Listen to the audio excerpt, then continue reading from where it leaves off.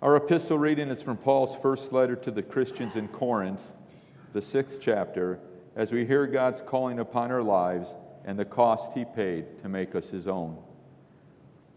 All things are lawful for me, but not all things are helpful. All things are lawful for me, but I will not be enslaved by anything.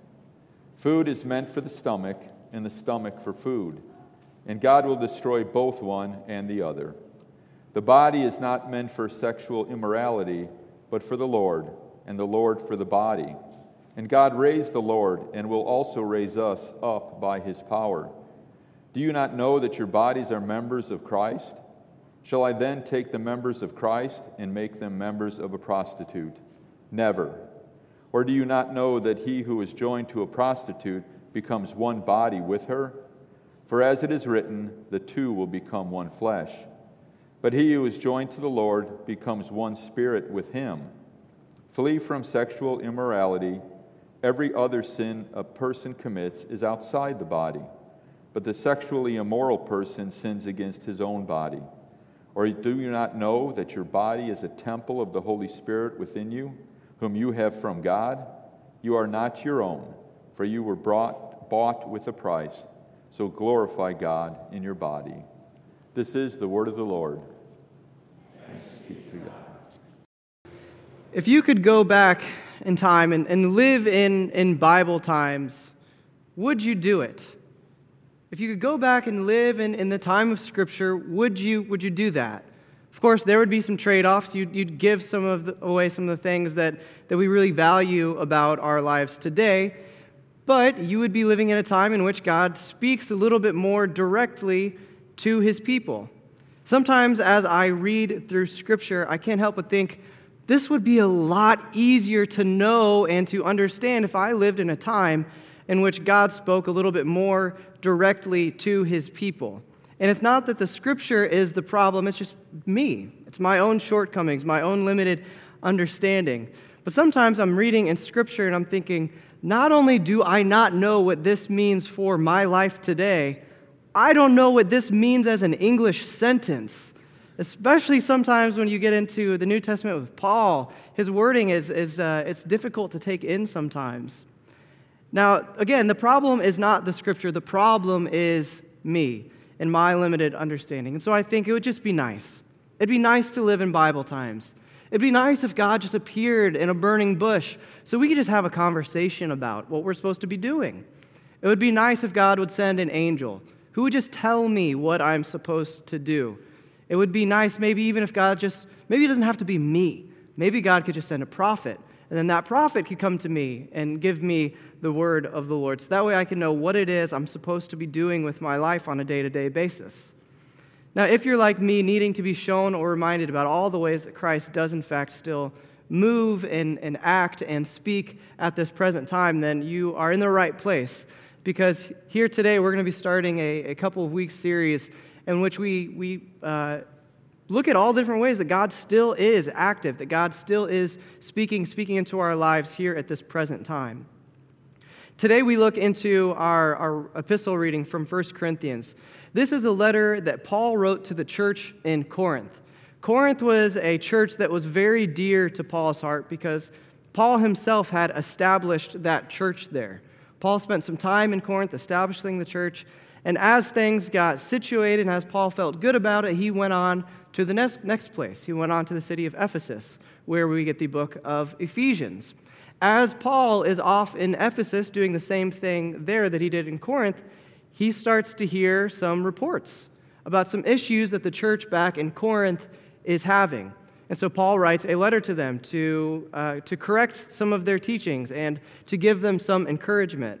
That letter that Paul writes is what we now refer to as 1 Corinthians. And then he later writes another one that we call 2 Corinthians. Now, of all the biblical cities, all of the New Testament churches, I think that Corinth might be the one that's easiest for us to relate to today, here in the 21st century. Because we are a time in which everything is connected.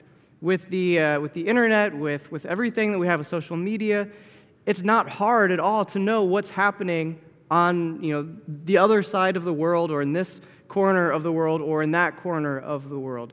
We're a very connected society now. And Corinth was similar. Obviously not to the extent that we are today, but Corinth was a port city, meaning that there were a lot of people coming in and out of the city. All of these people are bringing different thoughts, different ideas, and different practices. And over time, what happens is that these different practices and thoughts and ideas, they begin to ever so slightly just creep their way into the practices of the church. Now, that means that Corinth had a lot of issues. You name it, Corinth struggled with it. Divisions in the church. Yep, they had that. Snobbery and classism. Check, they had that. Issues with how they practiced the Lord's Supper. You betcha, they had that one big time. Now, of all of these problems, the one that we focus our time on this morning is their use of Christian freedom. Now, being here in America, we have a very solid understanding of what freedom is. It's the thing that our whole nation was established on. Essentially, we have the ability to choose. There are things that we don't want to do, so we don't do those things. There are things that we do want to do, so we do those things. We get to choose. Christian freedom is no different. As believers in Christ, there are things that we get to say, we want to do those things, so we do them. There are things in which we say, I don't want to do those things, so we don't do those things. Now, this question of Christian freedom, it's often posed in terms of this title of free will, right? Our ability to choose. Once a month, I teach religion in our 4th grade class. And every single year, without fail, the same question comes up at one point or another. And that question is always something along the lines of, hey, Pastor Sam, when Adam and Eve were about to eat the fruit and bring sin into the world, why didn't God just stop them? Why didn't God just take away their ability to bring sin into the world? And to that, I always ask the same question back to that student. I say, okay, that's a great question, but let me ask you, who's your best friend? And then they tell me who their best friend is. It's somebody in the classroom, or it's somebody on their baseball team, or someone they go to gymnastics with, whatever it is. And I let them tell me a little bit about that person, and then I say, no, that's not your best friend anymore. I'm your best friend. And then I go on and I highlight for them all the things that they loved about doing with their best friend. Now they're going to do those things with me. When you are picking your seat in the classroom, you're going to sit right next to Pastor Sam. When you go to cafeteria for lunch, you're going to sit right next to Pastor Sam. When you go out to recess and you're playing your game, you're going to play your game with guess who? Pastor Sam. Right? And everything that you did with your best friend, no more. You're going to do it with me because I'm your new best friend. And of course, at this, as a 4th grader, their jaw just always is on the floor because it's such a weird and silly story to be telling them. But then we talk about it and we discuss you have the ability to choose who your best friend is. And the fact that you and your best friend choose to be best friends, that choice is what gives your relationship and your friendship meaning. If you are forced to be best friends with me, we're not really best friends. There's no meaning in that relationship. And so we talk about how our free will gives us the ability to try to align our own will with the will of Christ. And when we do that, that gives meaning to our relationship. And that's not just a one-way street from us to Jesus. That's a two-way street, more so from Jesus to us, where he comes to us and he dies for us, and he calls us his chosen people. And so we have this Christian freedom. We have the ability to choose. And one of the great problems with Corinth was that they leaned into this freedom too much. In their context as a melting pot, they had no issue adopting certain practices into their church. They said, oh, that looks like a fun thing, or that looks like a good idea, or that looks like it works over there. Let's go ahead and bring that into our own church. And they did it under this idea that if they got called out on it, or if they were to find out that it was wrong, they could always just go back and ask for Jesus' forgiveness. No big deal, bada bing, bada boom, forgiven, move forward. Essentially, they were using the forgiveness of God as a get-out-of-jail-free card.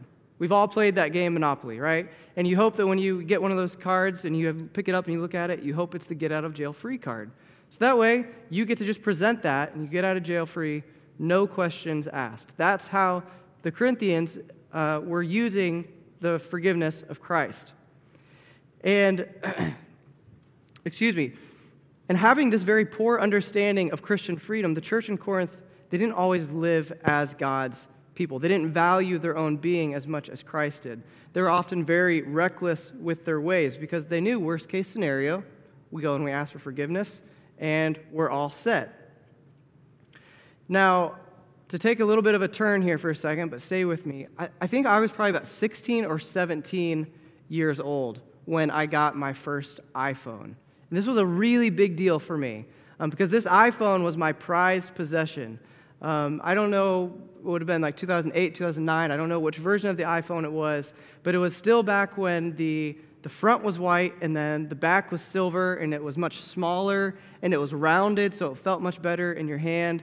It didn't have a million cameras on it, but it was still a great phone. That phone was my prized possession. And so with that phone being my prized possession, I committed to saying, hey, there's some things that I'm going to do with this phone, yet there are some things that I'm just not going to expose this phone to because it is my prized possession. So the first thing that I did was when we went to go buy the phone, they asked, do you want insurance on this phone? And I said, you betcha. I want insurance on this phone because it's my prized possession. And so I knew even though I had insurance on the phone, I wasn't going to use that as a get-out-of-jail-free card. Even though I could have done a whole bunch of silly things with that phone, potentially breaking it, I wanted the insurance and I wasn't going to abuse that. The second thing I did was, I'm not going to go anywhere with this phone. This phone is not leaving my pocket if the case is not on the phone. That was very important to me, that always have the case on the phone, because I knew eventually we all drop our phone. We've all done it. And you always have that terrifying moment if I drop my phone and it's face down on the ground and you're like, oh no, is it going to be cracked when I turn it over? Or you have that moment of terror, and I didn't want that. And so I said, I'm always going to have a case on this phone. One thing that I said I will not do with this phone, I will not expose this phone to water. I was terrified of this phone getting ruined by water. I remember going to the beach and I took a Ziploc bag and I put the phone in a Ziploc bag. And then I took the phone inside of the Ziploc bag and I put it in a towel and I wrapped the towel around it a whole bunch of times. And then I took the beach bag and I shoved the phone wrapped in the Ziploc bag, wrapped in the towel, in the bottom of the beach bag, so that way nothing could happen, because I was so terrified that I was going to drop it in the water, or that it was going to get splashed on, or that I was going to drop it in the sand, and the sand was going to get into where you plug the charger in. I was so worried that something was going to happen to that phone, and it was my prized possession. So through this time and all of my effort to keep the phone in great condition, I knew that I had the insurance if something happened, but it was important to me to keep that phone in good condition, because it was my prized possession, and because that prized possession came to me with a great cost. You are God's prized possession, and you came to Christ with a great cost. That cost was the sacrifice of Jesus' life on the cross. And through his death and through his resurrection, yes, we have forgiveness of Jesus. Yet that forgiveness is not a get-out-of-jail-free card to act however we see fit. See, we are still called to live a certain way. We're called to live as his people, loving him, loving his people, and even respecting ourselves as God's prized possession. So to make a weird connection, you are the iPhone. You are the prized possession. You are the thing that came to Christ at a great cost. And so he hopes that your will align with his and that you'll act and behave and live your life in a certain way. Now, I think it's important to pause for a moment and acknowledge this whole talk of we are the prized possession. Sometimes I don't feel like the prized possession. And it's not because Scripture tells me anything less. It's not because God is showing me anything less. It's just sometimes it's that we look at ourselves and we look at all of our flaws and our shortcomings and our failures and our sin, and we think, the creator of the universe calls me his prized possession? Isn't there something better? Like, there has to be something better to be his prized possession. We think, I've got this stuff going on, and right now I'm just feeling damaged. Right now I'm just not feeling like I am enough. And yet, even still, God looks at you and says, no. I know that's what you think. I know that's how you feel. But no, you are still the prized possession. So again, wouldn't it be nice if we lived in a time when God spoke more directly to his people? Wouldn't it be nice to know exactly what we're supposed to do with our lives on a day-by-day basis?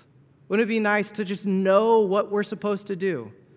Well, the reality is that we do. We do know what we're supposed to do with our lives. We are the prized possession. We are called to live then as that prized possession. So far, we've been talking a lot about what Paul says in 1 Corinthians 6, and I want to read just one verse from Paul later in chapter 15. This is what he says in verse 58. He says, "Therefore, my beloved brothers, be steadfast, immovable, always abounding in the work of the Lord, knowing that in the Lord your labor is not in vain."